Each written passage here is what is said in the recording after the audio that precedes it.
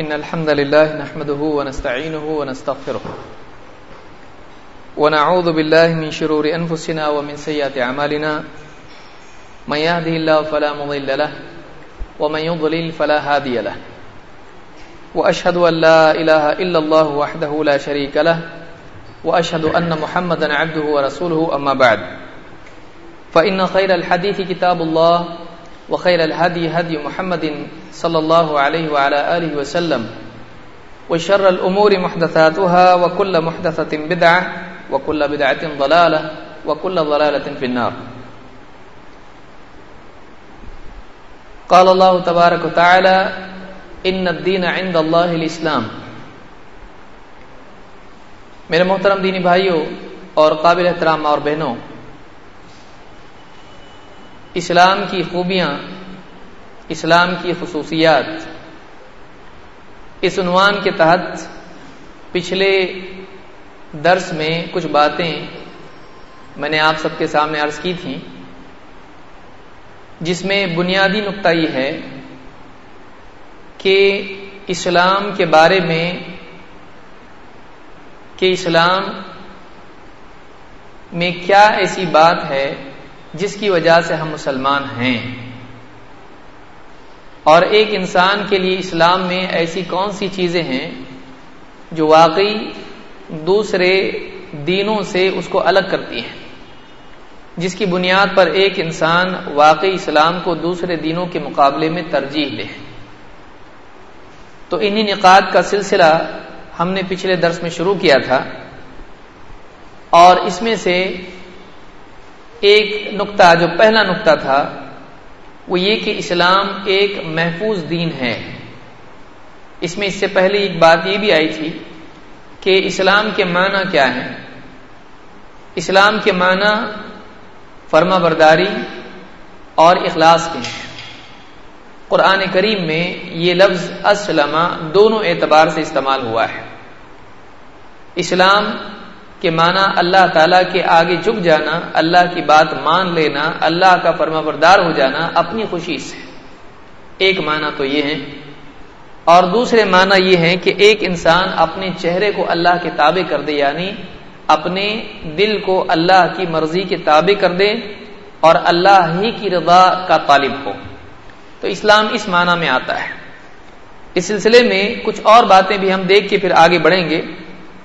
پچھلے درس میں میں نے بات کہی تھی کہ بہت سارے لوگ جو کہتے ہیں کہ اسلام کے میننگ پیس کے ہیں، تو میں نے بات بتائی تھی کہ اسلام کے معنی میں بات نہیں آتی ہے، لیکن اسلام کی تعلیمات میں بات آتی ہے. اور اسلام کا جو لفظ ہے یہ سلامتی سے جڑا ہوا ہے. اسی لیے اللہ کے نبی صلی اللہ علیہ وسلم نے فرمایا کہ المسلم من سلم الناس من لسانه ويده.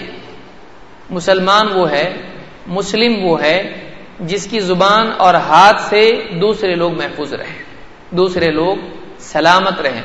من سلم الناس من لسانه ويده، کہ اس کی زبان اور اس کے ہاتھ سے دوسرے لوگ سلامت رہیں. تو لہٰذا اسلام کے معنی میں اگرچہ بات نہیں آتی ہے، لیکن اسلام کا لفظ تمام تر سلامتی کے ساتھ جڑا ہوا ہے. اس تعلق سے یہ بات بھی جاننے کی ہے کہ اللہ کے ناموں میں سے ایک نام السلام ہے. اللہ تعالی نے قرآن کریم میں اپنے ناموں کا ذکر کیا ہے، ان میں سے ایک نام السلام بھی ہے. ابن الاثیر اپنی کتاب میں فرماتے ہیں فی اسماء اللہ تعالی السلام، اللہ کے ناموں میں سے ایک نام السلام بھی ہے. یہ اللہ کے ناموں میں سے جو سورہ الحشر کی آخری آیات میں اگر آپ پڑھیں تو آپ کو ملے گا کہ اللہ تعالیٰ نے اپنے بہت سارے نام وہاں ذکر کیے ہیں، جن میں سے ایک نام السلام، السلام المؤمن المہیمن، یہ سارے نام جو ہیں اللہ نے اپنے ذکر کیے، اس میں سے ایک نام سلام بھی ہے. فی اسماء اللہ تعالی، اللہ کے ناموں میں سے ایک نام سلام بھی ہے. قیل معناہ سلامتہ مما یلحق الخلق من العیب والفناء. کہتے کہ اس کے معنی یہ ہے، یہ کہا گیا ہے کہ اس کے معنی یہ ہے کہ جیسے دوسری مخلوق عیب اور فنا والی ہوتی ہے، اللہ کے لیے دونوں چیزیں نہیں ہیں. یعنی اللہ کے ناموں میں سے السلام کا مطلب یہ ہے کہ اللہ تعالیٰ تمام عیوب سے پاک ہے، سلامت ہے. اللہ کی ذات و صفات میں کوئی عیب نہیں ہے. دوسری مخلوقات سلامت نہیں رہ پاتی ہیں، کوئی نہ کوئی عیب ان کے اندر ہوتا ہے. علمی یا عملی اعتبار سے، ظاہری یا باطنی اعتبار سے کچھ نہ کچھ عیب مخلوق میں ہوتا ہے، لیکن اللہ تعالیٰ کی ذات و صفات میں کوئی بھی عیب نہیں ہے، وہ سلامت ہے ان تمام عیوب سے.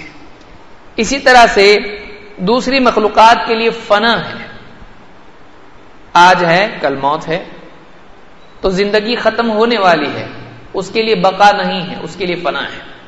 لیکن اللہ رب العالمین کے لیے فنا نہیں ہے، وہ باقی رہنے والا ہے. جب سب ختم ہو جائیں گے تب بھی اللہ باقی رہے گا. اللہ کے لیے ہمیشگی ہے، مخلوق کے لیے نہیں ہے. مخلوق کے لیے موت ہے. تو اللہ کے ناموں میں سے السلام ہے کا مطلب یہ ہے کہ اللہ تعالیٰ تمام عیوب سے سلامت ہے، اور اللہ تعالیٰ اس فنا سے سلامت ہے جس میں دوسری مخلوقات مبتلا ہے.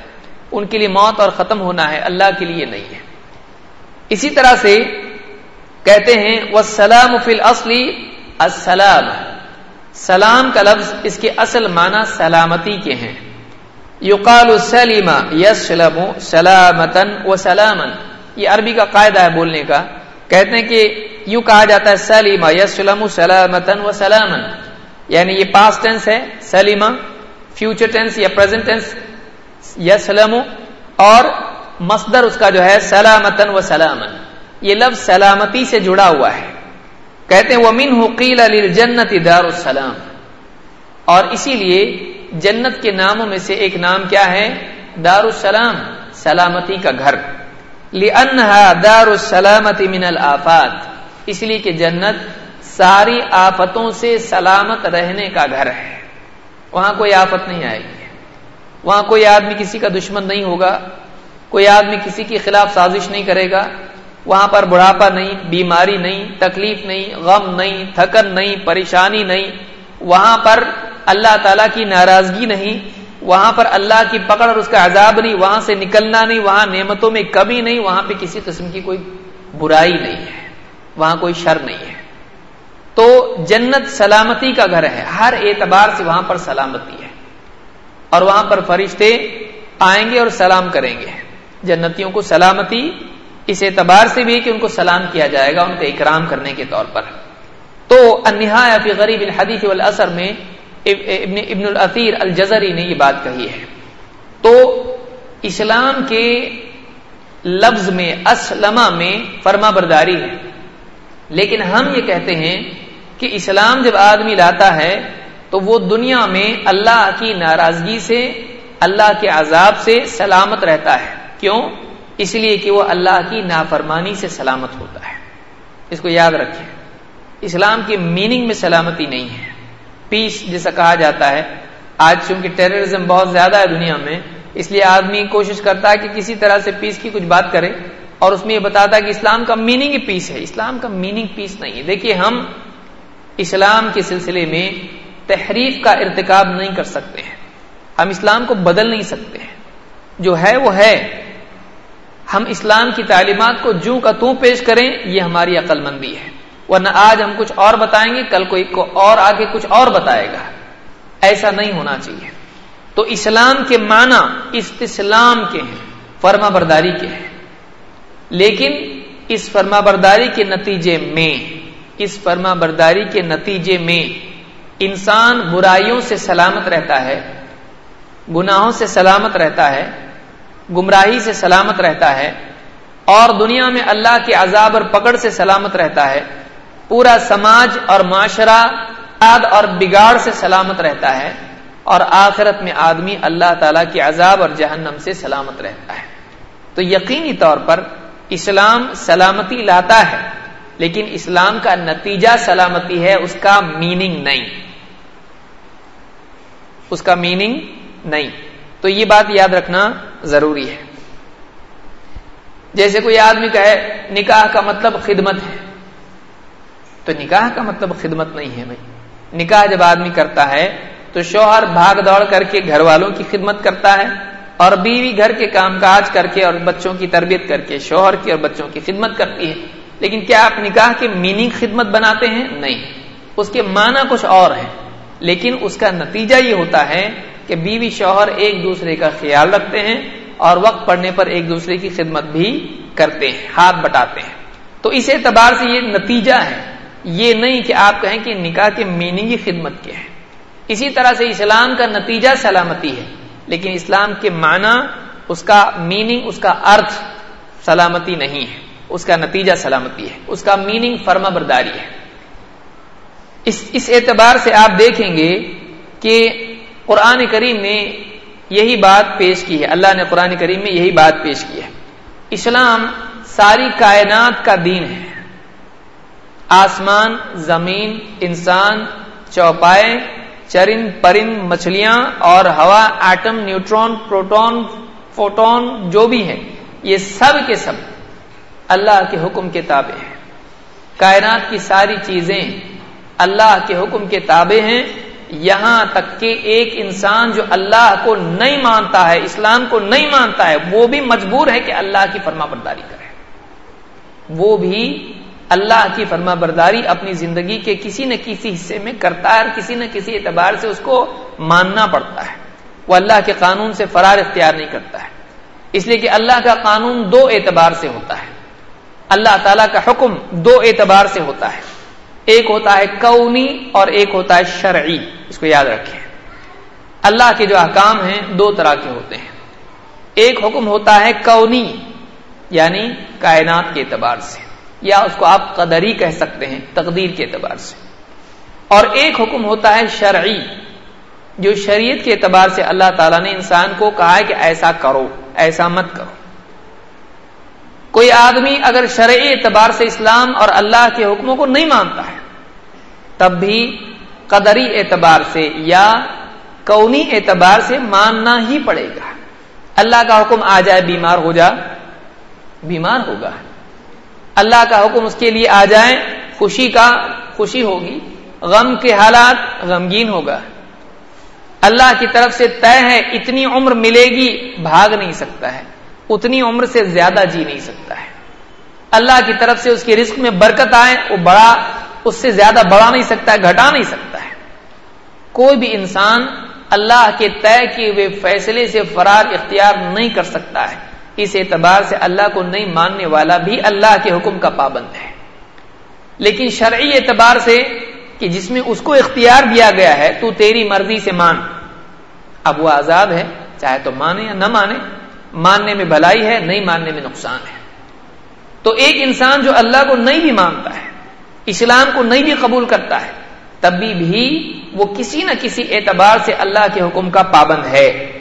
قرآن کریم میں اللہ تعالیٰ نے اس بات کو بیان کیا ہے، اللہ تعالیٰ فرماتا ہے وَلَهُ مَن فِي السَّمَاوَاتِ وَالْأَرْضِ كُلٌّ لَهُ قَانِتُونَ، وَلَهُ اور اللہ ہی کا ہے، من جو کوئی ہے، فی السماوات والارض چاہے آسمانوں میں ہو یا زمین میں، آسمانوں میں زمین میں جو بھی بسنے والے ہیں، چاہے آسمانوں میں فرشتے ہوں یا زمین میں انسان ہوں، جنات ہوں، جو بھی ہیں یا ان کے علاوہ مخلوقات ہوں، اللہ تعالیٰ فرماتا ہے کل لہ قانتون، سب کے سب اللہ کے قانت ہیں۔ قانت کے معنی کیا ہوتے ہیں؟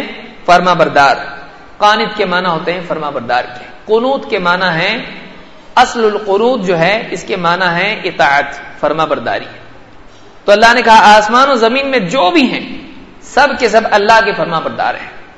اس آیت کے سلسلے میں مجاہد جو تابعین میں سے ہیں اور عبداللہ بن عباس رضی اللہ تعالیٰ عنہ کے خاص شاگرد ہیں، جن کی تفسیر امام البخاری اپنی صحیح میں اکثر نقل کرتے ہیں، مجاہد کہتے ہیں کل لہ قانتون، سب کے سب اللہ کے فرما بردار ہیں۔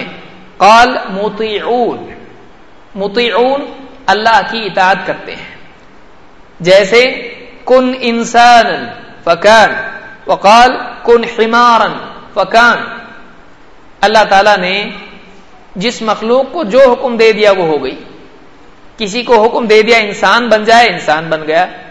آپ دیکھیے کوئی انسان ہے، ماں کے پیٹ میں بچہ ہوتا ہے، لڑکا لڑکی، اللہ جو چاہتا ہے دیتا ہے، کوئی طے نہیں کر سکتا ہے. وہ خود اپنے بارے میں چوائس رکھ سکتا ہے؟ نہیں. کوئی بچہ طے کرتا ہے میں لڑکا پیدا ہوں گا، میں لڑکی؟ نہیں.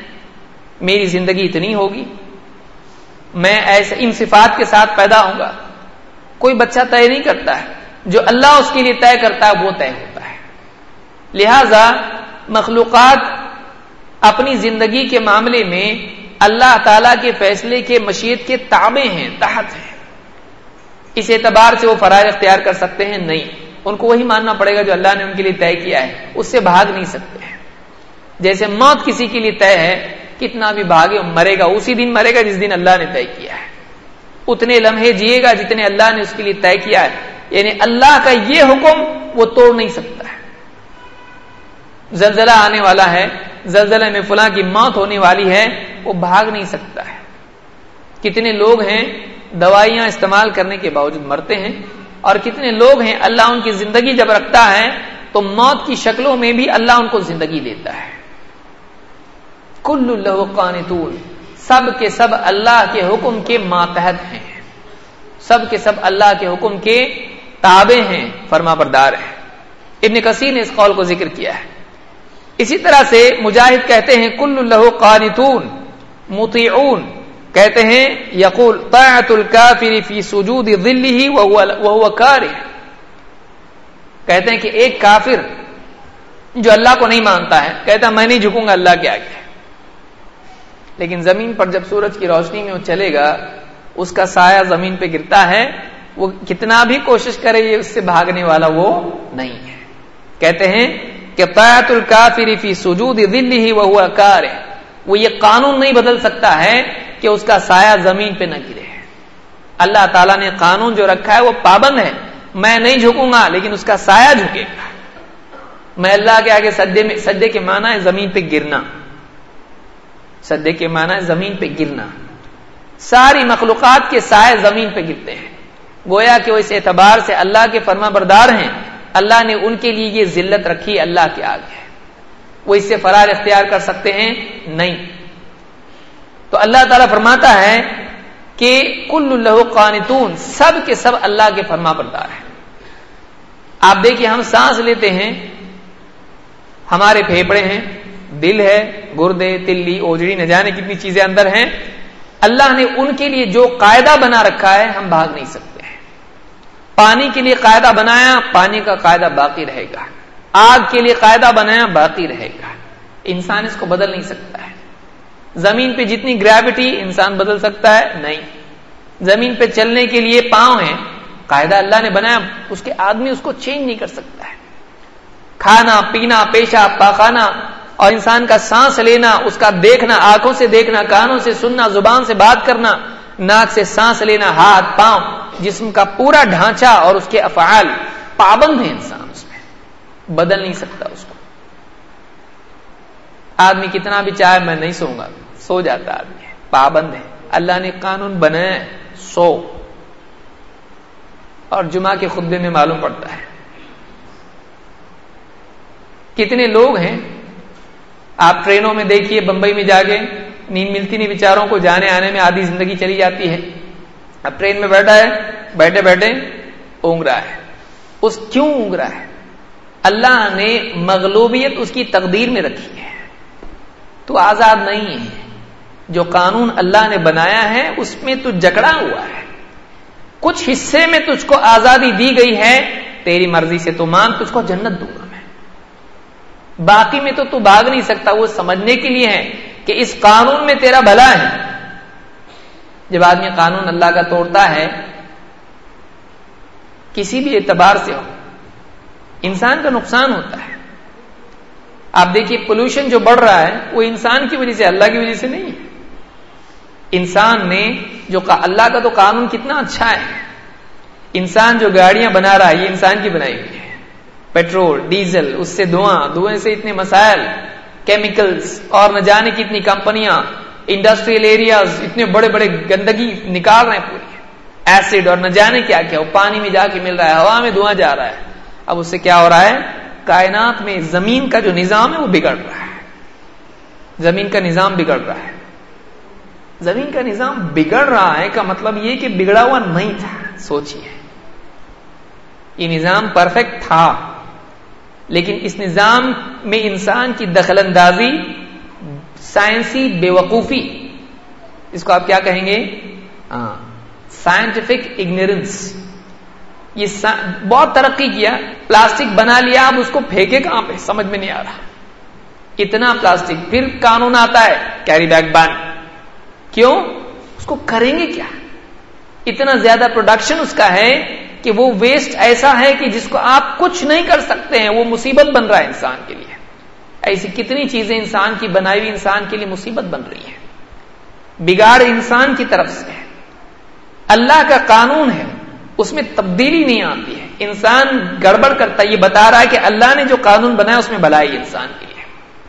سونے میں بھلائی ہے, کھانے میں بھلائی ہے, پانی پینا بھلائی ہے, اس کے لیے چلنا پھرنا بھلائی ہے. ہر چیز جو اللہ نے اس کے لیے قانون رکھا ہے اس میں اس کی بھلائی ہے. یہاں تک کہ ڈاکٹرز کہتے ہیں رونے میں بھی بھلائی ہے. آدمی بولتا رو مت. قرآن میں ہم کو بتایا کہ اللہ کیا کہ رونا چاہیے. اور کسی ڈاکٹر سے, آنکھ والے سے آپ جا کے پوچھئے, ENT, اس کو آپ جا کے پوچھئے, وہ بتائے گا آپ کو کہ رونا جو ہے انسان کے لیے مفید ہے. اور جو آپ کو دھوئیں سے جو آنسو نکلتے ہیں وہ ایموشنل آنسو سے الگ ہوتے ہیں اور اس کا اثر الگ ہوتا ہے. بلکہ ایک آرٹیکل میں پڑھ رہا تھا, اس میں لکھا ہوا تھا کم سے کم کبھی نہ کبھی غم والی فلم دیکھنا چاہیے. میں کہا نہیں, ہم تو نہیں دیکھیں گے, ہم کو تو ایسا بھی دعا میں رونا آتا ہے. اتنا ضروری ہے رونا. کبھی تو جاؤ, وہ بول رہا ہے جاؤ اور جا کے کوئی فلم دیکھو ایسی جو بہت دکھی ہو.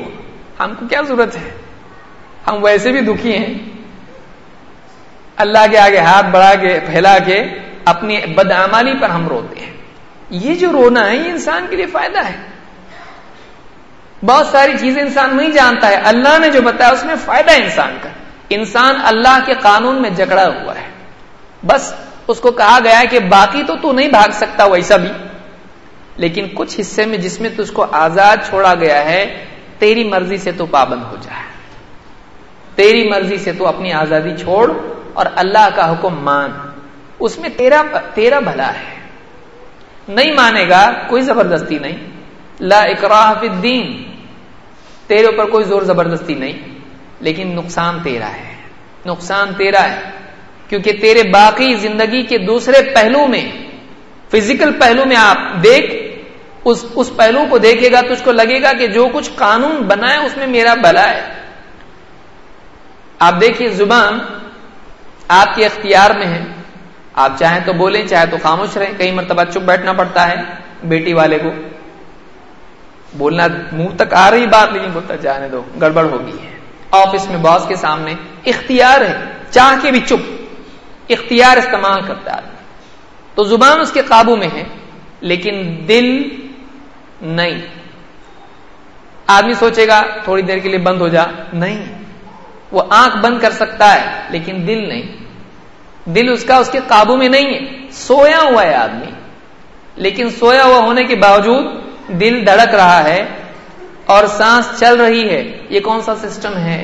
یہ اس کے تابع نہیں رکھا اللہ نے. اگر سانس اس کے تابع رکھتا تو یہ سو گیا تو سانس بھی رک گئی. سو گیا کا مطلب سو گیا, اٹھو, کائے کا اٹھو, سویا کہ گیا. اگر آپ سوچیے ایسا ہوتا کہ کوئی سو گیا اور سانس اس کی, یعنی اس نے بٹن دبانا بھول گیا, سٹینڈ بائی, کہ نیند میں بھی اس کا سانس چلتا رہے. یہ سیٹنگ ہمارے ہاتھ میں نہیں رکھی اللہ نے کہ نیند کی سیٹنگ, جاگنے کی سیٹنگ اس طرح سے کہیں لگائے یہاں پہ بٹن کوئی ہو کہ آدمی نیند میں بھی سانس لیتا رہے. اور اگر بھول گیا تو کیا ہوا؟ بولے چچا چلے گئے. کیا ہوا, کیسا کیا گئے, بیمار تھے کیا تھا؟ نہیں, نیند میں بٹن بھول گئے سوتے وقت میں دبانا, چلے گئے. اللہ نے اس کو انسان کے ہاتھ میں نہیں رکھا. کھانا ہضم ہونا, پیشاب پاخانہ بننا, انسان کے سارے آپ دیکھیے جسم کے اندر اللہ نے اپنے ہاتھ میں رکھا, انسان کے تابع نہیں رکھا اس کو. انسان کا بھلا ہے اس میں, انسان کا فائدہ ہے اس میں. یہ اسلام بتاتا ہے کہ جو اللہ کا قانون انسان کے لیے ہے اس میں انسان کا فائدہ ہے.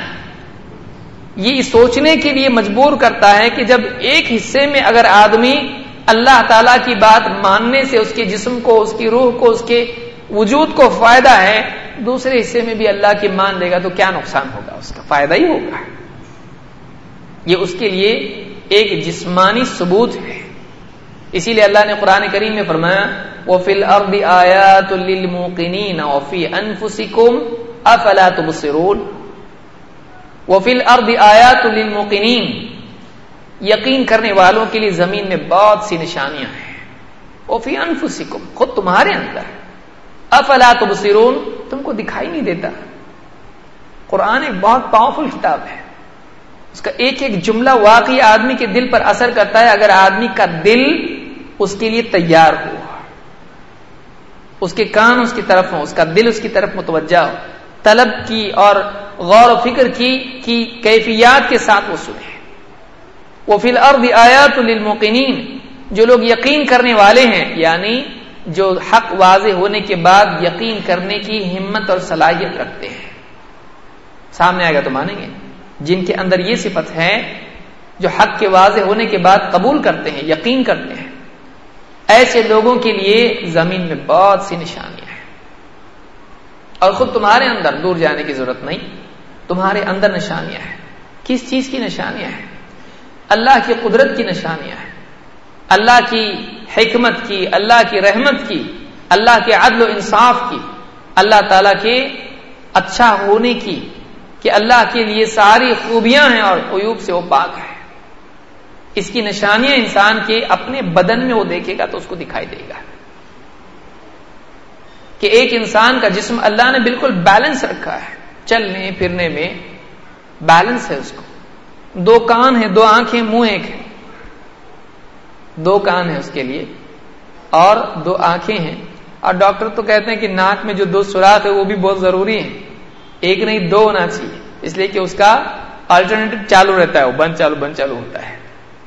جتنا آدمی اپنے اوپر غور کرے اتنا اس کے لیے واقعی آنکھیں اس کے لیے ایک آنکھ سے دکھائی. آدمی بولے 2 آنکھ کیوں دیا، ایک بس تھی نا. ڈاکٹرز کہتے ہیں کہ آنکھ 2 ہیں، اس سے آدمی کو ڈسٹنس کا احساس ہوتا ہے، اس سے ڈسٹنس آدمی کو معلوم پڑتا ہے. تو ان کے ذریعے سے آدمی کو احساس ہوتا ہے کہ ڈسٹنس کتنا ہے. اس کی تصویر ایک بنتی ہے، لیکن وہ 2 کتنی عجیب بات ہے. آنکھیں 2 دکھنا کتنی چاہیے؟ اس سے ایک، اس سے ایک، 2 نہیں. ایسا کیوں؟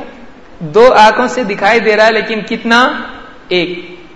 دونوں کا کتنا کوآرڈینیشن ہے. اور کان 2 بنائے برابر، آدمی کو پیچھے کا بھی سننے آتا، آگے کا بھی.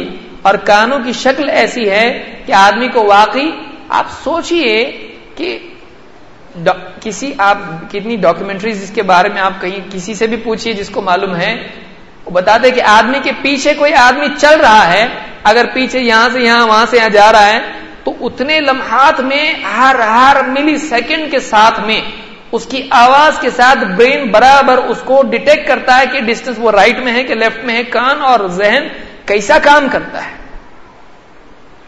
کہ پیچھے کوئی بچہ چلتے چلتے کوئی نظم پڑھ رہا ہے، ہمارے کھیل رہا ہے، تو اگر آواز اس کی آتی گرنے کی تو باپ فوراً دیکھے گا دائیں یا بائیں، اس کو معلوم ہے بچہ کہاں ہے، حالانکہ اس کو دیکھ نہیں رہا ہے. وہ اس کو معلوم ہے یہاں آواز آئی ہے.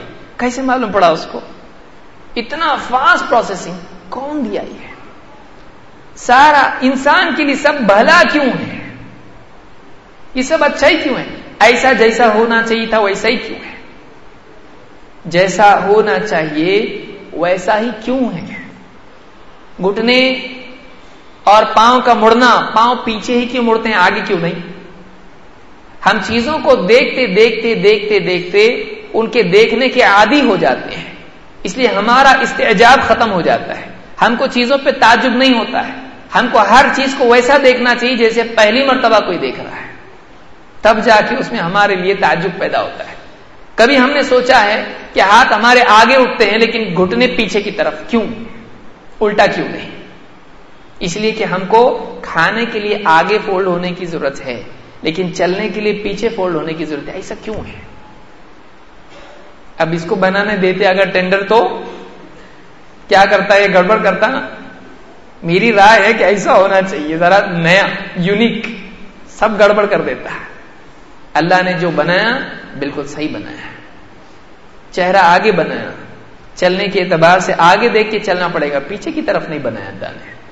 چلنے کے لیے جو آدمی کا ڈھانچہ ہے وہ آگے چلنے کے لیے, پیچھے چلنے کے لیے نہیں ہے. حالانکہ اس کی پاسبلٹی اس کے لیے ہے, لیکن اصل اس کے لیے چلنا آگے ہے, تو پورا ڈھانچہ ویسا بنایا اس کو. سارا جسم انسان کا دیکھیے, یہ جسم بتاتا ہے کہ تو اللہ کے ڈھانچے کا, بنائے ہوئے ڈھانچے کا پابند ہے, اور جتنا تو اس میں غور کرے گا تیرا فائدہ ہی دکھائی دے گا, تیرا فائدہ اس میں دکھائی دے گا. آدمی دیکھیے کھاتا ہے, پیشاب پاخانہ بھی کرتا ہے, اللہ نے ہر عضو کو برابر مقام پہ رکھا ہے. ذلت کی جگہ, عزت کی جگہ سر کو اس کا اوپر رکھا, اور سارے مفید اور بہت اہم ترین اعضاء اس کے اوپر رکھے. یہاں کان, آنکھیں, زبان سب اوپر رکھا, باقی گھٹنے وٹنے سب جو ہے نیچے ہیں, پاؤں نیچے, سب کچھ نیچے, پیشاب پاخانہ نیچے, تاکہ ذلیل نہیں ہو. اگر پیشاب پاخانے کی جگہ اوپر ہوتی اور بات کرنے کی جگہ نیچے, آپ بتائیں کتنی ذلت ہوتی انسان کو, کتنا شرما, کتنا ذلیل ہوتا ہے انسان. اس کو ایسا بنایا کہ وہ چلے اور اس کا چہرہ اوپر رہے. کتنی اعلی, کیسا اعلی ڈھانچہ ہے انسان کا, آپ دیکھیے.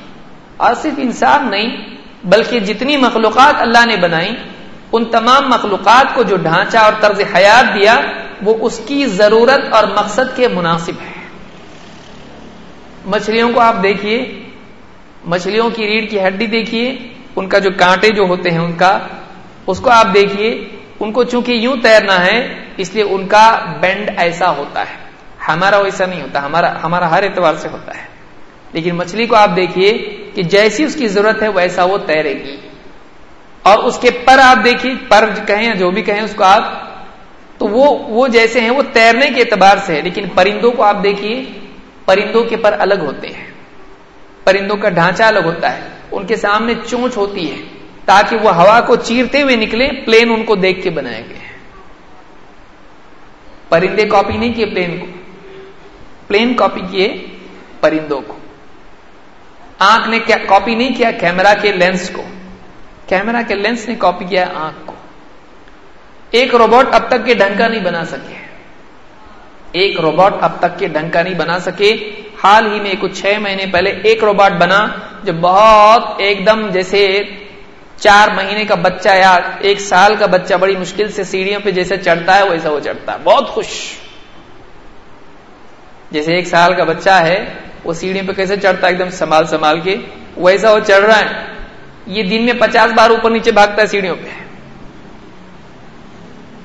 وہ ڈسٹینس کیلکولیٹ کرنا, کتنا ایکسلریشن بھاگنے کے لیے ہونا چاہیے, آنکھ کیسے ہونا چاہیے, سیڑھی پر ہر سیڑھی کی کنٹینیوٹی کیسے یاد رکھنا چاہیے, کہ اس کے بعد کتنا پاؤں نیچے لینا چاہیے, کتنا اوپر لینا چاہیے. اندھیرے میں اکثر ہوتا ہے آپ کو جب گنتی معلوم نہیں ہوتی سیڑھیوں کی, برین برابر, آدمی کی عقل اس کو برابر کیچ کرتی ہے. کبھی کبھی ایسا لگتا ہے سیڑھی ہے لیکن نہیں رہتی ہے, تب سمجھ میں آتا ہے کہ پروسیسنگ آٹومیٹک تھا اندر. یہ کس نے بنایا ہے؟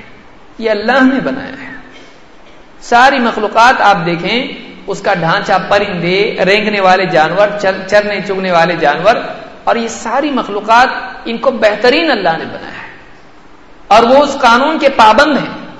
مچھلیاں پابند ہے, پرندے پابند ہیں, سانپ پابند ہے, اور دوسری چیزیں جتنی بھی مخلوقات ہیں وہ پابند ہے.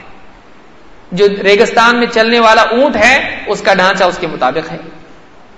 جو برفیلے علاقوں میں رہنے والے جانور ہیں ان کے جسم اور ان کا چمڑا اور ان کے بال اس کے مطابق ہیں. جو گرم علاقوں میں ہیں ان کے جسم اس کے اعتبار سے ہیں. وہاں کے پیڑ پودے بھی اس کے مطابق ہیں. آپ دیکھیں یہ سارا بنانے والا اللہ ہے. اور ایسا اچھا ہی کیوں ہے؟ بارش چاہیے تو ہوتی کیوں ہے, سردی چاہیے ہوتی کیوں ہے, زمین کا ایکسس ٹیڑھا کیوں ہے موسم ہونے کے لیے, کیوں ایسا ہے؟ گریوٹی اتنی ہی کیوں ہے کہ ہم آسانی سے چل سکتے ہیں, اس سے زیادہ کیوں نہیں ہے؟ ایئر کا پریشر زیادہ کیوں نہیں ہے؟ اتنا ہی کیوں ہے جتنا ہونا چاہیے. بہت زیادہ پریشر ہوتا ہے اوپر سے ہوا کا, ہمارے اوپر ہوا کا دباؤ ہے. اگر وہ زیادہ ہوتا ہے انسان کے اوپر تو انسان کو بہت پاؤں اٹھا کے رکھنا پڑتا اپنا, ایک اسسٹنٹ رکھنا پڑتا، اس کے لیے ایک نہیں کر سکتا تھا کچھ انسان. لیکن آدمی ایسے چلتا ہے جیسے اس کے اوپر کوئی بوجھ نہیں ہے، حالانکہ اس کے اوپر دباؤ ہے، نیچے سے گریوٹی ہے اس کی، اس لیے کہ کودنے کے بعد معلوم پڑتا ہے ہاں واپس آیا نیچے. آپ بتائیے کیوں ایسا ہے؟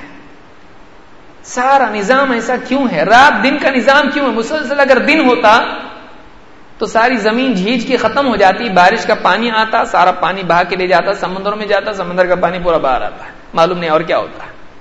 مسلسل سردی ہوتی ہے، اگر پودے ٹھٹر جاتے ہیں، انسان کھا نہیں پاتا کچھ، پورا برف ہو جاتی ہے. مسلسل بارش ہوتی، ساری گڑبڑ، پہاڑوں کی مٹی پوری بہ کے نیچے آتی، پیڑوں کا معاملہ پورا بگڑ جاتا، زمین کے اندر پختگی نہیں رہتی اور سارا معاملہ خراب ہو جاتا ہے، سارے نباتات ختم ہو جاتے ہیں. تو کیوں ایسا کیوں ہے؟ اور یہ قانون انسان کے لیے مفید کیوں ہے؟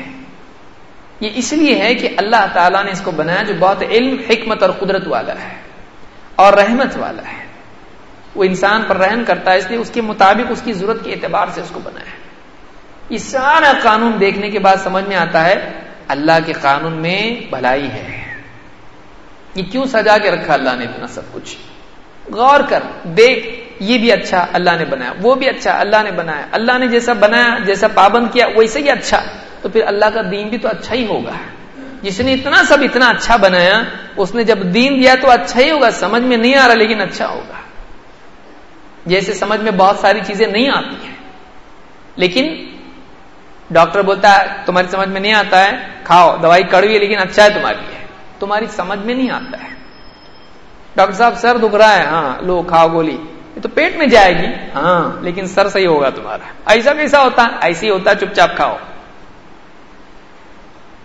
ڈاکٹر کی سمجھ میں آتی ہے، اللہ کی نہیں سمجھ میں آتی ہے، اس لیے کہ ڈاکٹر پر اتنا بھروسہ ہے جتنا اللہ پر نہیں ہے.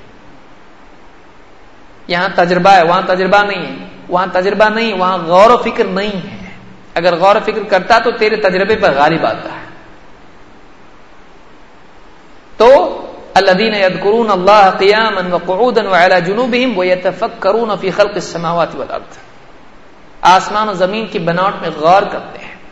ربنا ما خلقت هذا باطلا سبحانك، اے ہمارے رب یہ سب تو نے بے مقصد پیدا نہیں کیا، عبث اور بیجا پیدا نہیں کیا ہے، فضول پیدا نہیں کیا ہے.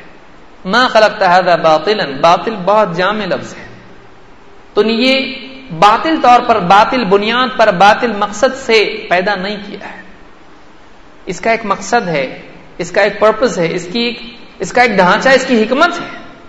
ما خلقت هذا باطلا سبحانك، سبحانك اے اللہ تو اس بات سے پاک ہے کہ تو ایسا کوئی کام کرے جس کا کوئی مقصد نہ ہو.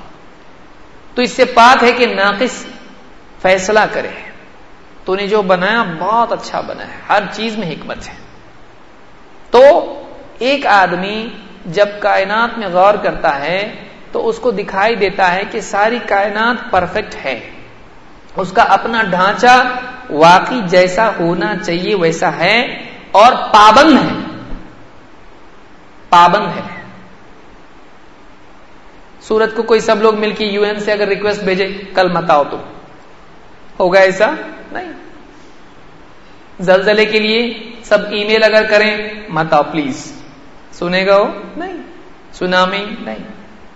اللہ کی مرضی چلتی ہے کائنات میں، سردی، گرمی، بارش، تنگی، راحت، پریشانی، مصیبت، بیماریاں، وبائیں، جو چاہتا ہے اللہ کرتا ہے. تو اللہ کے حکموں کے، فیصلوں کے تابع جھگڑا ہوا ہے، تو بھاگ نہیں سکتا ہے، تو بھاگ نہیں سکتا ہے. دنیا کے زلزلے سے تو بھاگ نہیں سکتا ہے، تو روک نہیں سکتا اس کو. سارے سائنسداں مل کر بھی زلزلے کو روک نہیں سکتے ہیں. تو قیامت کے زلزلے کو کیسے روکیں گے جس میں فیصلہ ہوگا زندگیوں کا، جنت کا، جہنم کا. یہ زلزلے اس لیے آتے ہیں تاکہ اس بڑے زلزلے کی یاد دلائیں. اذا زلزلت الارض زلزالها، جب زمین اپنی پوری شدت کے ساتھ زلزلے سے ہلا دی جائے گی. وہ فیصلے کا دن ہوگا، چونکہ ابھی فیصلے کا نہیں ہے. ابھی زلزلے آتے ہیں توبہ کے لیے، وہ زلزلہ توبہ کے لیے نہیں آئے گا، وہ بدلے کے لیے آئے گا، تاکہ جاگ جائے. آج اس لیے آ رہے جاگے آدمی. انسان کتنا عاجز ہے. یہ جتنے سارے واقعات ہوتے ہیں انسان کی عاجزی بتانے کے لیے ہوتے ہیں کہ انسان کے بس میں کچھ بھی نہیں ہے. عام دنوں میں آدمی سمجھا رہتا ہے میرے بس میں بہت کچھ ہے, ہماری ٹیکنالوجی بہت ہائی فائی ہے, جاپان, امریکہ, بڑے بڑے ملک. آدمی سمجھتا ہے میرے ہاتھ میں بہت کچھ ہے, ہم لوگ بہت ترقی کر چکے ہیں. اللہ کا فیصلہ آتا بتا تمہاری ترقی اللہ کے فیصلے کے آگے کچھ بھی نہیں ہے. تم مجبور تھے, مجبور ہو, مجبور رہو گے. تم کمزور ہو. ایسے حالات میں انسان کی کمزوری سامنے آتی ہے, اس کو اللہ جھٹکتا ہے, ذرا اس کا گھمنڈ, اس کی بڑائی جھٹک دیتا ہے. جاگ ذرا, اپنی اصل حیثیت پہچان اللہ کے مقابلے میں ہے. اگر واقعی وہ پہچان لے تو اس کی زندگی بدل جائے. اس لیے کہ انسان کی کامیابی اسی میں ہے کہ وہ اپنی عاجزی کا اعتراف کرے. اللہ میں کچھ بھی نہیں, میں کمزور ہوں, تیرے مقابلے میں ہم کچھ نہیں. یہ اس کو جگانے کے لیے ہوتا ہے. لیکن بہت سے لوگ جاگ نہیں پاتے ہیں اور بہت سے لوگ جاگتے ہیں. تو اللہ تعالیٰ نے کہا کل لہ قانتون, سب کے سب اللہ کے حکم کے تابع ہیں. کوئی چیز اللہ کے حکم سے آزاد نہیں ہے. اللہ ہی کی مرضی, اللہ ہی کی مشیت کائنات میں چلتی ہے. اسی لیے مجاہد اس آیت کی تفسیر میں کہتے ہیں کہ طاعت الکافر فی سجود ذلہ وہو کارہ, کافر بھی فرما بردار ہے اللہ کا. کافر بھی اللہ کے آگے جھکتا ہے اس اعتبار سے کہ اس کا سایہ زمین پر پڑتا ہے, وہ اس کو روک نہیں سکتا ہے. سایہ آدمی کے جسم کا, اس کے وجود کا عکس ہے. وہ سایہ اس کو روک سکتا ہے, میں نہیں جھکوں گا اللہ کے آگے. تیری اکڑ کچھ کام کی نہیں, تیرا سایہ زمین پہ گر رہا ہے, روک سکتا اس کو نہیں. تو اللہ تعالیٰ نے ساری مخلوقات کو پابند ہی پیدا کیا ہے, وہ فرار اختیار نہیں کر سکتے. لیکن انہیں چاہیے کہ وہ اپنی مرضی سے شرعی حصے میں بھی اللہ کے فرما بردار بن جائے. قدری یا کونی اعتبار سے, کریشن کے اعتبار سے آدمی پابند ہے, لیکن چوائس کے اعتبار سے, وے آف لائف کے اعتبار سے, طرز حیات کے اعتبار سے اس کو خود پابند بننا ہے. اس میں اللہ نے اس کو آزاد چھوڑا, تیری مرضی, ماننا ہے مان, نہیں ماننا ہے مت مان. مانے گا جنت میں جائے گا, نہیں مانے گا جہنم میں جائے گا. تیری مرضی, تو چن, تو تیری مرضی سے چن. اللہ تعالیٰ فرماتا ہے افغیر دین اللہ یبغون, افغیر دین اللہ یبغون, کیا اللہ کے دین کے علاوہ کوئی اور دین یہ لوگ چاہتے ہیں؟ یبغون, بغا کے معنی عربی زبان میں ہوتے ہیں چاہنا, طلب کرنا. ابتغاء اسی سے, یبتغی اسی سے ہے. افغیر دین اللہ یبغون, کیا یہ لوگ اللہ کے دین کی بجائے کوئی اور دین چاہتے ہیں, اس کسی اور دین کی تلاش میں ہیں. وَلَهُ أَسْلَمَ مَنْ فِي السَّمَاوَاتِ وَالْأَرْضِ, حالانکہ معاملہ یہ ہے کہ آسمانوں اور زمین میں جو کوئی بھی ہیں, آسمانوں اور زمین میں جو کوئی بھی ہیں وہ اس کے فرما بردار ہیں. کل طوعا وکرہن, طوعا وکرہن, چاہ کے نہ چاہ کے, چاہے یا نہ چاہے وہ اللہ کے حکم کے تابع ہیں. وَإِلَيْهِ يُرْجَعُونَ, اور پلٹ کے ان کو اللہ ہی کی طرف جانا ہے. بندوں میں دونوں قسم کے لوگ ہیں. ایک وہ بندے ہیں جو خود اپنی چاہت سے اللہ کے فرما بردار ہیں, زندگی کے دونوں حصوں میں, شرعی اور کونی. ویسے بھی تو پابند ہے ہی ہیں, لیکن اپنی مرضی سے اللہ کے شرعی احکام کو, عقیدہ ہو, عبادات ہو, مالی احکام ہو, اخلاق ہو, ان میں اللہ کے حکم کے پابند ہیں. وہ چاہ کے ہیں, اہل ایمان جو اللہ اور اس کے رسول کی بات کو مانتے ہیں. وہ کرہن, نہیں چاہ کے بھی ہیں. جیسے اسلامی حکومت ہے, ان کو پابند بننا پڑے گا, نہیں چاہتے لیکن اسلامی حکومت میں وہی قانون چلے گا. یا جنگ کیے, قید ہو گئے, قیدی ہیں, وہ اپنی مرضی سے نہیں چل سکتے, ان کو جو حاکم حکم دے گا وہی کرنا پڑے گا. یا براڈ سینس میں اگر آپ اس کو دیکھیں تو جسمانی اعتبار سے وہ سارے قانون بدل سکتے نہیں, اپنے وجود کا قانون بدل نہیں سکتے. جو قانون اللہ نے ان کے لیے مقدر کیا وہی ان کا قانون چلے گا. نہیں چاہیے اللہ کا قانون, سانس لینا چھوڑو, اللہ نے قانون بنایا. دل کو دھڑکنے سے روک لو, پیشاب پاخانہ میدا اور پورا پیٹ کا نظام ہے بند کر دو, خون کو گردش کرنے سے روک دو. عجیب بات ہے انسان کے جسم میں آپ دیکھیے خون کیسا دوڑتا رہتا ہے ہر وقت. بکرا جب ذبح کرتے ہیں بسم اللہ واللہ اکبر تب سمجھ میں آتا فر فر فر خون نکلتا ہے ایک دم، کتنی تیزی سے وہ جسم میں دوڑ رہا ہے، اور آدمی چل رہا ہے پھر رہا ہے اس کو کچھ معلوم نہیں ہے، اور اندر پورا وہ تو ڈاکٹر بولتے بلڈ پریشر اس کا لو ہو گیا، بی پی اس کا ہائی ہو گیا، لو ہو گیا، خون کا دوران چل رہا ہے اور پورے جسم میں خون دوڑ رہا ہے اور دل میں جا رہا ہے باہر آ رہا ہے، پورا فلٹر ہو رہا ہے، اس کی مشین لگی ہوئی ہے جسم کے اندر، روک دو ذرا اس کو، اگر نہیں چاہیے نا تم کو روکو، وہی خون ہے جو واپس صاف ہو رہا ہے، صاف ہو رہا ہے، کیسی مشین اللہ نے بنا کے رکھی، یہ نہیں ہے کہ خون خراب ہو گیا چلو نکالو دوسرا ڈالو، ابھی جیسے گاڑی کا آئل خراب ہو جاتا ہے اس میں آئل ڈالنا پڑتا ہے، پیٹرول ختم ہو گیا پیٹرول ڈالنا پڑتا ہے، خون نہیں، مر جائے گا خون نہیں ہوگا تو اس کی حیات ہے اس میں، وہی خون جسم میں گردش کرتا رہتا ہے اور صاف ہوتا ہے، پھر واپس پھر ڈیلی زندگی بھر وہی خون، کوئی اس کا مینٹیننس نہیں، وہی چل رہا ہے، اور نکل بھی گیا کوئی آدمی دیتا ہے، چچا بیمار ہے، دادا نانا پھوپا جو بھی ہیں، لو خون لو، 1 بوتل 2 بوتل، ڈاکٹر بولتے خون واپس بنتا ہے، کہاں سے بنائے، کیسا اللہ کا قانون ہے، دیکھیے واپس سے خون بنتا ہے، ایسا نہیں 2 بوتل بچپن میں دیا تھا نا گئے وہ 2 بوتل اب کبھی بنتے نہیں، ایسا اپنے آپ بنتا ہے، اللہ نے قانون رکھا ہے اس کا، لہذا آپ دیکھیں کہ اللہ فرماتا ہے کہ کیا وہ اللہ کے دین کے سوا اور دین چاہتے ہیں، یعنی سوال ہے تمہاری عقلیں تو خراب نہیں ہو گئی ہیں، ساری کائنات اللہ کی فرما بردار ہے، تم کیوں نہیں،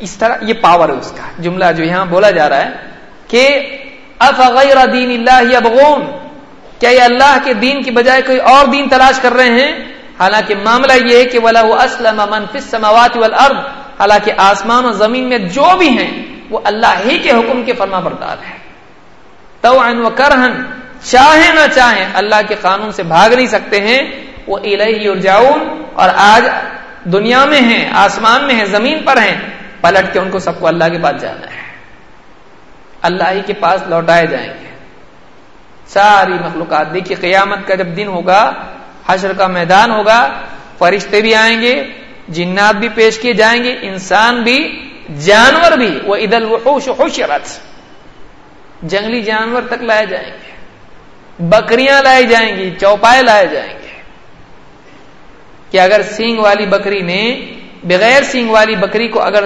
ستایا تھا اور اس پر ظلم کیا تھا، لڑی تھی اس سے، اس کا بھی انصاف دلایا جائے گا، ساری مخلوقات کو جمع کیا جائے گا، وہ سب سے بڑا اجتماع ہوگا، سب کو پلٹ کے اللہ کے پاس جانا ہے، اللہ سے کوئی بھاگ نہیں سکتا ہے، کوئی آدمی زندگی موت کا قانون بدل نہیں سکتا ہے، پیدا ہوا اس کی مرضی نہیں،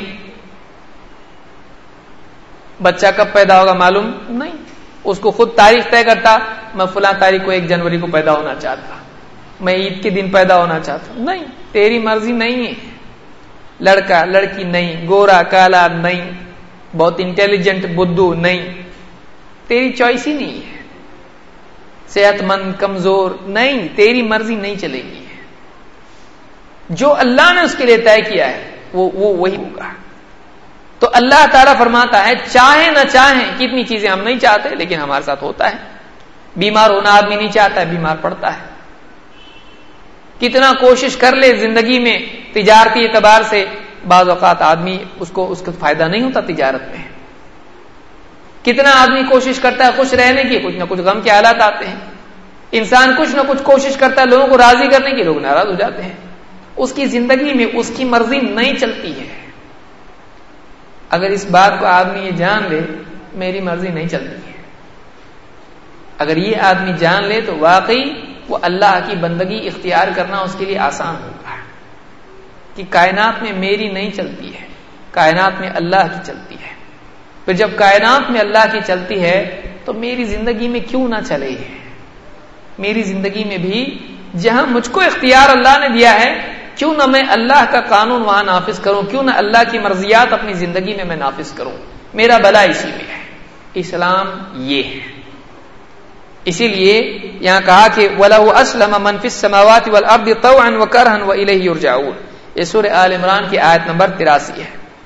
تو اسلام کے معنی فرما برداری کے ہے، اور ساری کائنات اللہ کی فرما بردار ہے، خود انسان بھی زندگی کے معظم حصے میں، لیکن انسان کو اللہ تعالیٰ نے چوائس دی ہے، چاہے تو نیک بنے چاہے تو برا، اس کی مرضی ہے۔ انا ہدیناہ السبیل اما شاکرا و اما کفورا، ہم نے انسان کو راہ دکھا دی ہے، اب چاہے تو وہ شکر کرنے والا بن کے جیے یا ناشکرا بن کے جیے، اس کی مرضی ہے، جیسا کرے گا ویسا اس کا نتیجہ نکلے گا، لیکن چوائس ہے۔ کوئی آدمی یہ نہ سمجھے کہ ہم کو چوائس نہیں ہے، نہیں، اسلام کا یہ عقیدہ نہیں کہ انسان کو چوائس نہیں ہے، انسان پابند ہے جسمانی اعتبار سے، لیکن انسان کو چننے کا اختیار اللہ نے دیا ہے، لیکن یہ اختیار الٹیمیٹ نہیں ہے، یہ اللہ کی مرضی کے، اللہ کی مشیت کے تحت ہے، وہ آزاد اتنا نہیں ہے کہ جو چاہے کر لے، وہ اللہ کی مشیت کے تابع ہے۔ جیسے فرعون چاہتا تھا کہ موسیٰ علیہ السلام کو پکڑ لے، لیکن اللہ نہیں چاہتا تھا، تو اب کس کی چلتی ہے؟ اللہ کی چلتی ہے۔ فوج لے کے آیا موسیٰ علیہ السلام، عصا مارے، راستے بن گئے، پوری قوم کو لے کے نکل گئے، فرعون پیچھے آیا، وہ چاہتا تھا پکڑے، لیکن اللہ نے اس کو پکڑنے نہیں دیا، اللہ نے اس کو پکڑا۔ اللہ کی مرضی چلتی ہے۔ کتنے بادشاہ آئے، سکندر، ہٹلر، نیپولین، چاہت کیا تھی؟ ساری دنیا ہماری، بہت اچھی بات ہے، جاؤ گھر کو، نہیں چلتی۔ بڑے بڑے لوگ آئے، کتنے سیاستداں ہیں، اب تو میں آؤں گا، نہیں آئے۔ کتنے لوگ ہیں، ڈاکٹر ہیں، علاج کامیاب ہوگا، نہیں، خود ہی مر گیا۔ کتنے لوگ ہیں، انسان تھک گیا تلاش کرتے کرتے، بوڑھا نہیں ہونے کی دوا، موت نہیں آنے کی دوا نہیں ہے، موت آنا ہی آنا ہے، بڑھاپا آنا ہی آنا ہے، انسان مجبور ہے، پابند ہے، نہیں بھاگ سکتا ہے وہ۔ لیکن ایک حصے میں اگر وہ اللہ کی مان لے، جہاں اس کو یہ آزادی ہے، وہ ایک حصہ بھی اگر پابندی والا بنا لے تو اس کا معاملہ پرفیکٹ ہو جاتا ہے، لیکن اگر وہاں وہ نہ مانے اللہ کی تو سارا معاملہ بگڑ جاتا ہے۔ وہ جہاز کا وہ سوراخ ہے جس کو آپ کو بند کرنا ہے، اگر آپ نے اس کو بند کر دیا آپ کا جہاز محفوظ ہے، باقی پورا جہاز صحیح ہے، لیکن وہ ایک سوراخ ہے جس میں آپ آزاد ہیں، اگر آپ نے اس آزادی کو بند کر کے پابندی میں تبدیل کر لیا، جہاز سیف ہو گیا ہے۔ لیکن آپ نے کہا میری مرضی، بند کروں نہیں بند کروں، ٹھیک ہے، وہ سوراخ کیا ہو گیا؟ پانی اس میں سے آئے گا، جہاز ڈوب جائے گا۔ اس کو بند کرنا ہے، اپنی آزادی چھوڑنی ہے، اور اللہ کی فرما برداری اور ماتحت اختیار کرنا ہے۔ اس کا نام اسلام ہے۔ اسلام اور کچھ نہیں چاہتا ہے، اسلام ہی بتاتا ہے جیسے کائنات پوری پابند ہے، تم بھی ہو جاؤ۔ کائنات اللہ کی پابند ہے، کسی گورنمنٹ کی نہیں، کائنات اللہ کی پابند ہے، وہاں کسی کا چلتا نہیں ہے، آسمان، زمین، سورج، چاند، ستارے کسی کی نہیں چلتی ہے، کائنات میں اللہ کی چلتی ہے، اور اس سے نظام صحیح چل رہا ہے۔ زمین میں بھی اللہ کی چلتی ہے، انسان کی زندگی میں اللہ کی چلتی ہے، لہذا اللہ کے قانون میں فائدہ ہے، اللہ کی مشیت، اللہ کے حکموں کے ماننے میں فائدہ ہے۔ اگر یہ مانتا ہے سماج میں امن آئے گا اور انسان کامیاب ہوگا، اس کے بغیر کامیابی نہیں ہے۔ تو یہ اسلام کے بارے میں ہم نے دیکھا۔ آئیے اب ایک ایک کر کے، وقت ہے ہمارے پاس ہے، اسلام کی خوبیوں میں سے کیا کیا باتیں ہیں جو ہم اپنے دل کے اطمینان کے اضافے کے لیے جن پر غور کر سکتے ہیں، یا کسی غیر مسلم کے سامنے اسلام کی تعلیمات پیش کرتے وقت میں ان میں سے کوئی بات بیان کر سکتے ہیں کہ وائی اسلام، اسلام کیوں، ایسا کیا ہے تمہارے اسلام میں؟ اگر کوئی پوچھتا ہے کیا باتیں بتا سکتے ہیں؟ سب سے پہلی چیز یہ کہ کسی بھی دین کے قابل قبول ہونے میں پہلی بنیادی چیز یہ ہے کہ وہ دین آتھینٹک ہو، وہ قابل اعتماد دین ہو، ایسا نہیں ہو کہ وہ اللہ کی طرف سے نہیں ہو، ایسا نہ ہو کہ وہ انسان کا بنایا ہوا ہو، ایسا نہ ہو کہ وہ دین تھا تو اللہ کی طرف سے لیکن آج وہ اپنی اصل شکل میں باقی نہ ہو، ऑथेंटिसिटी جس کو آپ کہیں گے، حفاظت دین کی ضروری ہے. اور اگر آپ بقیہ دین جو دنیا میں آج چل رہے ہیں ان ادیان کو دیکھیں اور ان کے بالمقابل اسلام کو آپ دیکھیں تو آپ کو اسلام کا معاملہ ایک دم نمایاں دکھائی دے گا. سب سے ہٹ کے آپ کو اسلام دکھائی دے گا کہ دوسرے دین جتنے بھی ہیں ان کی تعلیمات کی حفاظت نہیں کی گئی. زمانے کے ساتھ ساتھ ہوتے ہوتے تشریح متن کا حصہ بن گئی.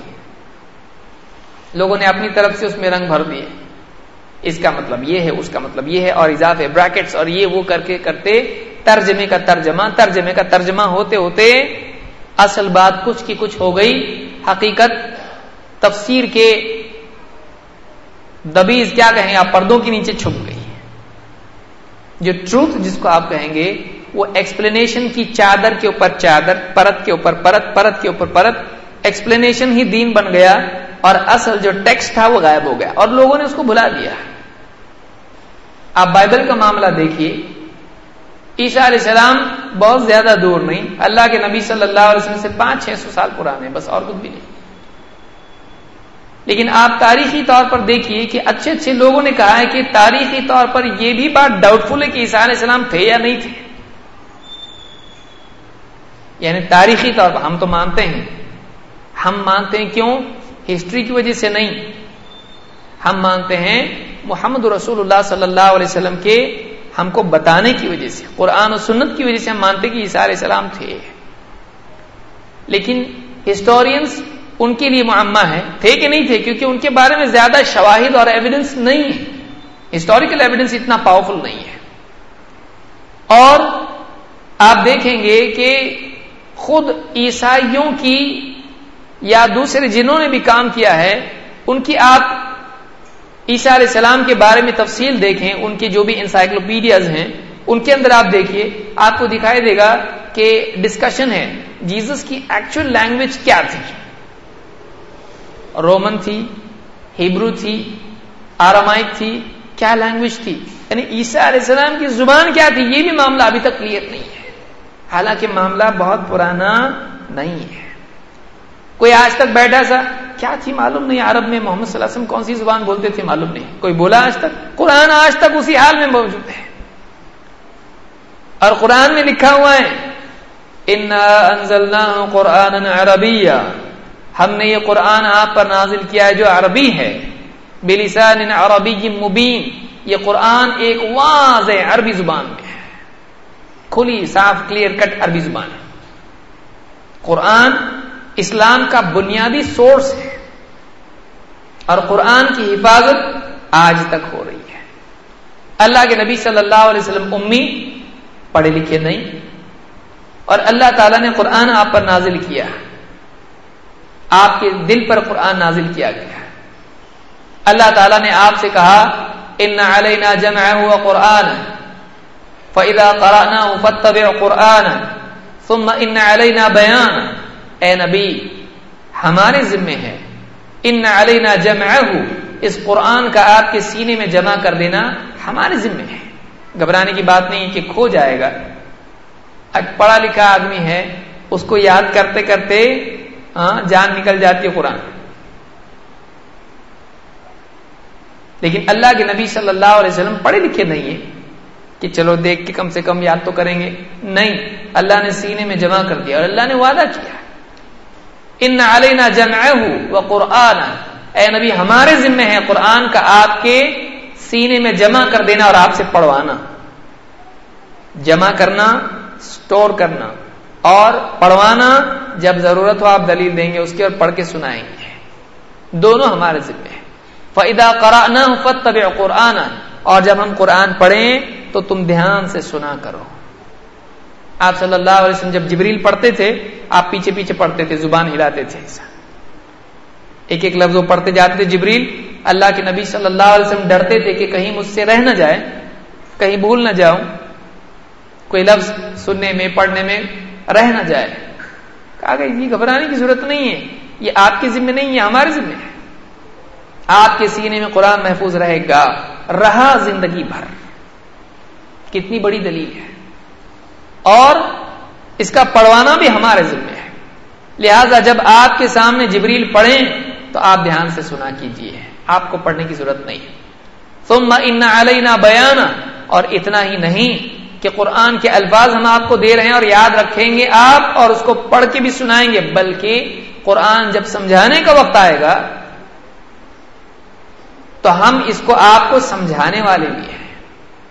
ثم ان علینا بیانا، پھر ان آیات کا بیان، کلیریفیکیشن، ایکسپلینیشن، کامنٹری، اس کی تفسیر ہمارے ذمہ ہے، بیان، اس کی وضاحت ہمارے ذمہ ہے. قرآن بھی نازل کیا، محفوظ بھی رہا سینے میں نبی کے، اور جب ضرورت ہوئی بھولے بھی نہیں، اس کو یاد رکھے، اور جب ضرورت پڑ رہی ہے سنا رہے ہیں. اور صرف قرآن کے الفاظ نہیں، اس لیے کہ الفاظ فی نفسی مقصود نہیں ہیں، قرآن کے ساتھ ساتھ اس کا فہم بھی محفوظ ہے، اللہ کی طرف سے اس کا ایکسپلینیشن بھی آ رہا ہے، قرآن بھی اور فہم بھی. وَأَنزَلَ اللَّهُ إِلَيْكَ الْكِتَابَ وَالْحِكْمَةَ وَأَنزَلَ اللَّهُ عَلَيْكَ الْكِتَابَ وَالْحِكْمَةَ وَعَلَّمَكَ مَا لَمْ تَكُنْ تَعْلَمُ. اے نبی، اللہ نے آپ پر قرآن یعنی کتاب اور حکمت دونوں نازل کی ہے.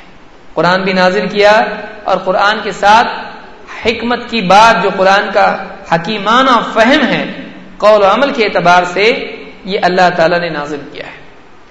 اسلام کی خوبیوں میں سے پہلی بہت اہم خوبی یہ ہے کہ اسلام ایک اوتھینٹک ریلیجن ہے، قابل اعتماد دین، اس اعتبار سے کہ اسلام کے سورسز اپنی اصل حالت میں باقی ہیں، جس کو آپ مصادر یا مآخذ کہیں گے، کہ اسلام کا مصدر اور مأخذ محفوظ ہے.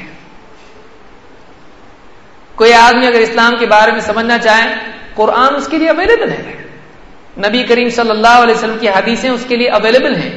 قرآن بھیجنے والے کا کلام اور قرآن لانے والے کا کلام دونوں محفوظ ہیں، ٹیکسٹ اور ایکسپلینیشن دونوں ہیں. پریکٹیکل لائف جس نے لایا قرآن وہ بھی محفوظ ہے.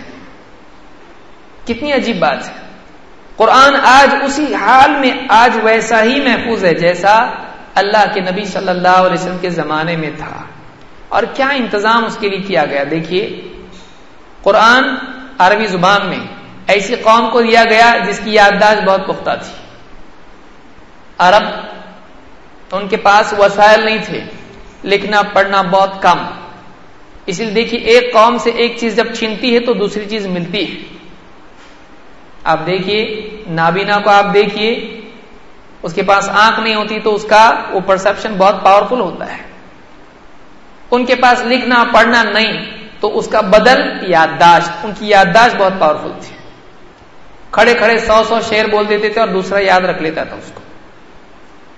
اللہ نے عربوں کو چنا اور ان کو قرآن دیا اور انہوں نے قرآن یاد کیا. اللہ کے نبی صلی اللہ علیہ وسلم کو یاد ہوا، پھر قرآن کے لیے نظام بنایا گیا. کیا؟ بڑا چھوٹا سب پڑھیں گے قرآن.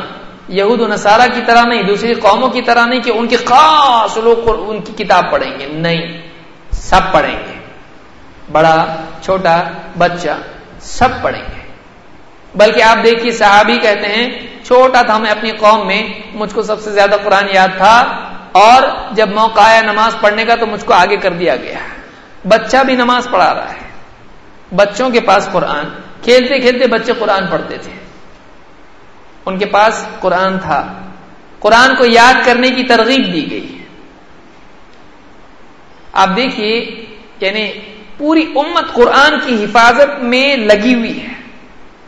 ابھی تو پریس آ گیا اور ڈیجیٹل سب ہو گیا. ابھی پہلے سے آپ سوچئے، نانی اماں کو 2 صورتیں یاد ہیں، دادا کو 50-20 صورتیں یاد ہے، دادی کو 30-40 صورتیں یاد ہیں، پھر ماں کو کچھ، باپ کو کچھ، بھائی دوست، ہر ایک اپنے اپنے حساب سے قرآن کی کچھ نہ کچھ صورتیں یاد کر رہا ہے. کیوں؟ نماز میں ضروری ہے، نماز میں قرآن کمپلسری کر دیا گیا، بغیر قرآن کی نماز نہیں. اب لازم ہو گیا مسلمان قرآن کو یاد کریں. اب مسلمان ہر اعتبار سے کچھ نہ کچھ یاد کر رہے ہیں. پھر حفاظ ہیں جو شروع سے آخر تک یاد کرتے ہیں. پھر اس کو لکھنے کا اہتمام اللہ کے نبی صلی اللہ علیہ وسلم نے کیا، لکھایا. آپ کے صحابہ میں سے کئی صحابہ تھے جو جیسی قرآن نازل ہوتا تھا، آپ زید بن ثابت یا دوسرے صحابہ ہیں ان کو بلا لیتے تھے اور وہ قرآن کو لکھتے تھے.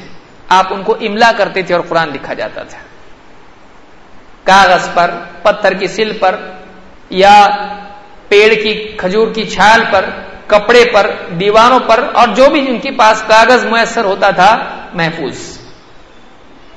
پھر یاد کرنے والے آپ کے پاس مسلسل افراد ہوتے تھے, اہل صفہ قرآن کو یاد کرتے تھے. قرآن کی حفاظت کا ذمہ اللہ نے لیا, اور ایسا نظام ہوا کہ 1400 سال سے قرآن ہر دور میں مسلمانوں کا اتنا بڑا طبقہ یاد کرتا ہے, کسی دوسرے کے ہاں اس کی نظیر آپ کو نہیں ملے گی. کوئی بھی دوسری کتاب آپ بتا دیں جس کے یاد کرنے والے 1,06,000 سال کے بچے ہوں. ہو سکتا ہے مدارس میں جا کے دیکھیے چھوٹے چھوٹے بچے ایسا پڑھیں گے کہ آپ کی عقل دنگ رہ جائے گی. ایسا کیسا ہوتا ہے, اتنا آسانی سے یاد کیسا ہوتا ہے. اور پوری دنیا میں, چین میں, جاپان میں ان کی بات الگ رہے گی. بات کریں گے تو آپ کو سمجھ میں نہیں آئے گا. کوئی افریقہ کا ہے, کوئی چائنا کا ہے, کوئی فرانس کا ہے, کوئی کہاں کا ہے, لیکن قرآن پڑھے گا وہاں کا جو بھی پڑھنے والا پڑھے گا ایگزیکٹلی ایسا پڑھے گا جیسے واقعی قرآن ہے. وہ کہیں بھی مسجد میں جائیے قرآن سنیے, وہی قرآن ہے. اٹھا کے مصحف آپ نے کھول کے دیکھا, افریقہ کا دیکھیں گے کیسا ہے, وہی قرآن ہے. چین میں کوئی چینی تو قرآن نہیں ہے, نہیں وہی قرآن ہے. وہی کسی بھی ملک میں جائیے ایک قرآن, ساری دنیا میں ایک قرآن. ایسا کیسا ہوتا ہے؟ اللہ نے ایک عجیب نظام بنایا, اور وہ ہر مسلمان کے گھر میں ہے. ہر مسلمان روزانہ کھول رہا ہے, پڑھ رہا ہے, نماز میں پڑھ رہا ہے, یاد کر رہا ہے, اور تلاوت اس کی ہو رہی ہے. قرآن آنکھوں سے اوجھل نہیں ہوا,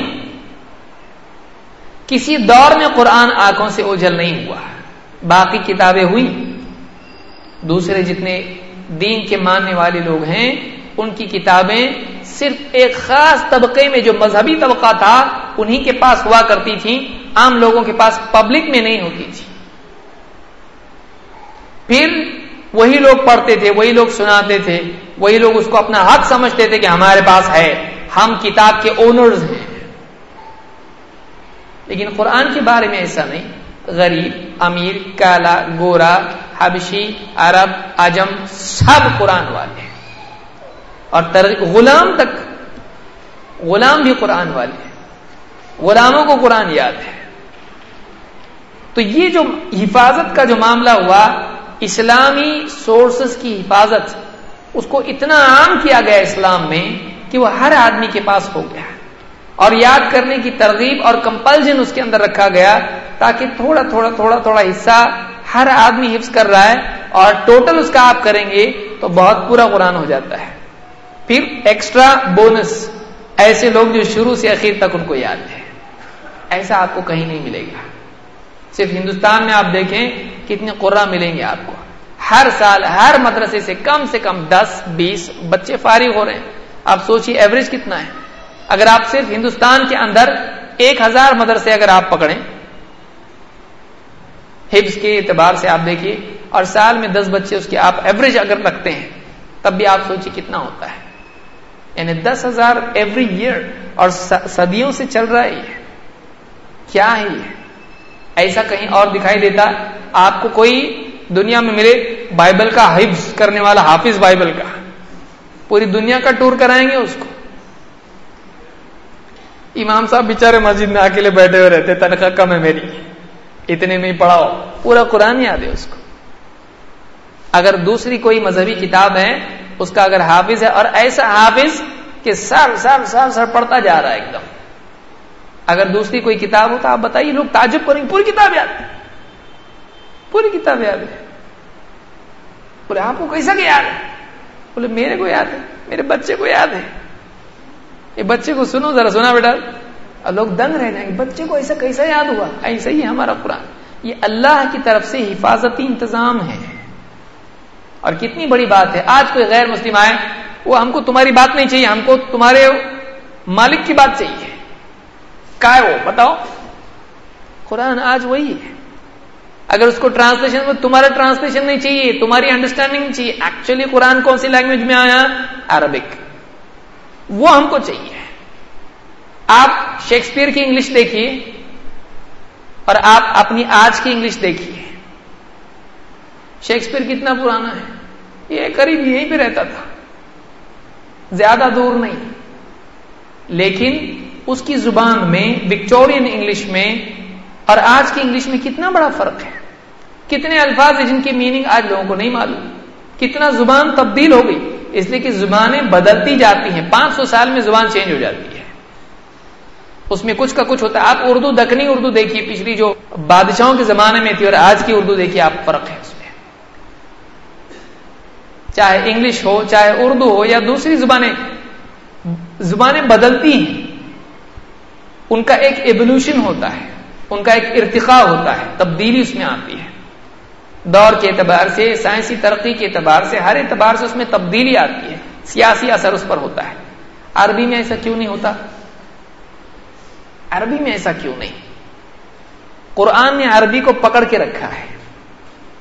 قرآن کی وجہ سے عربی میں اگرچہ دوسرے الفاظ آئے, لیکن جو آلریڈی تھے وہ گئے نہیں. آج بھی قرآن کی جو عربی ہے وہ سمپل عربک ہے. کوئی آدمی عربی جانتا ہے, وہ جان رہا ہے. ایک آدمی ہندوستان میں بیٹھا ہوا ہے کونے میں, اس کو عربی آتی ہے, قرآن جانتا ہے, وہ اس کو عرب جانا پڑے گا, اونٹ پہ بیٹھ کے گھومنا پڑے گا, پھر عربی آئے گی. کچھ بھی نہیں. کھجوریں کھانی پڑے گی, اجوا, تب آئے گا عربی اس کو. نہیں, عربی ہندوستان میں ہے, وہ کسی بھی ملک میں, افریقہ میں ہے, وہ عربی بول رہا ہے. آج دنیا کے بڑے رقبے میں اللہ تعالیٰ نے عربی زبان کو رکھا, اور عربی آج بھی ویسی ہے جیسے اس زمانے میں تھی. آج بھی وہی عربی ہے, کلاسیکل عربک جس کو بولتے ہیں. آج وہی زبان ہے. کوئی اس میں بہت عجیب کچھ ہو گیا نیا اور پڑھ رہے سمجھ میں ہی نہیں آ رہا, ایسا نہیں ہے.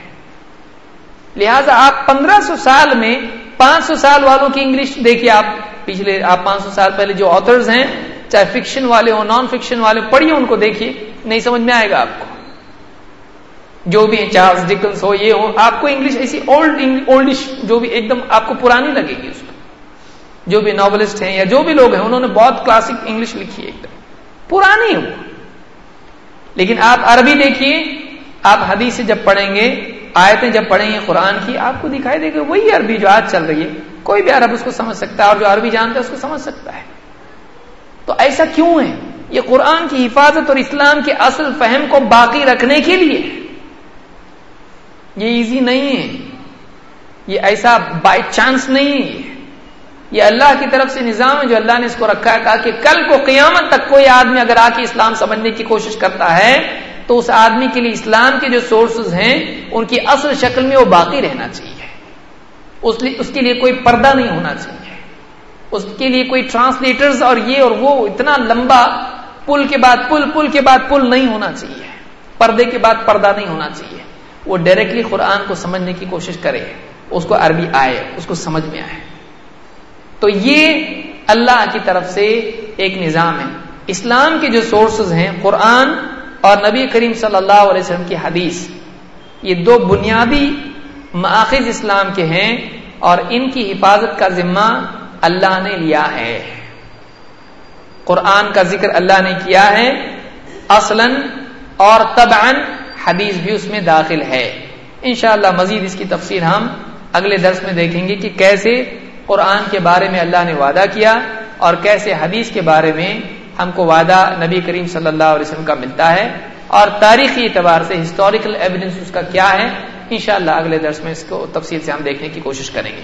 اقول ھذا واستغفر اللہ لی ولکم.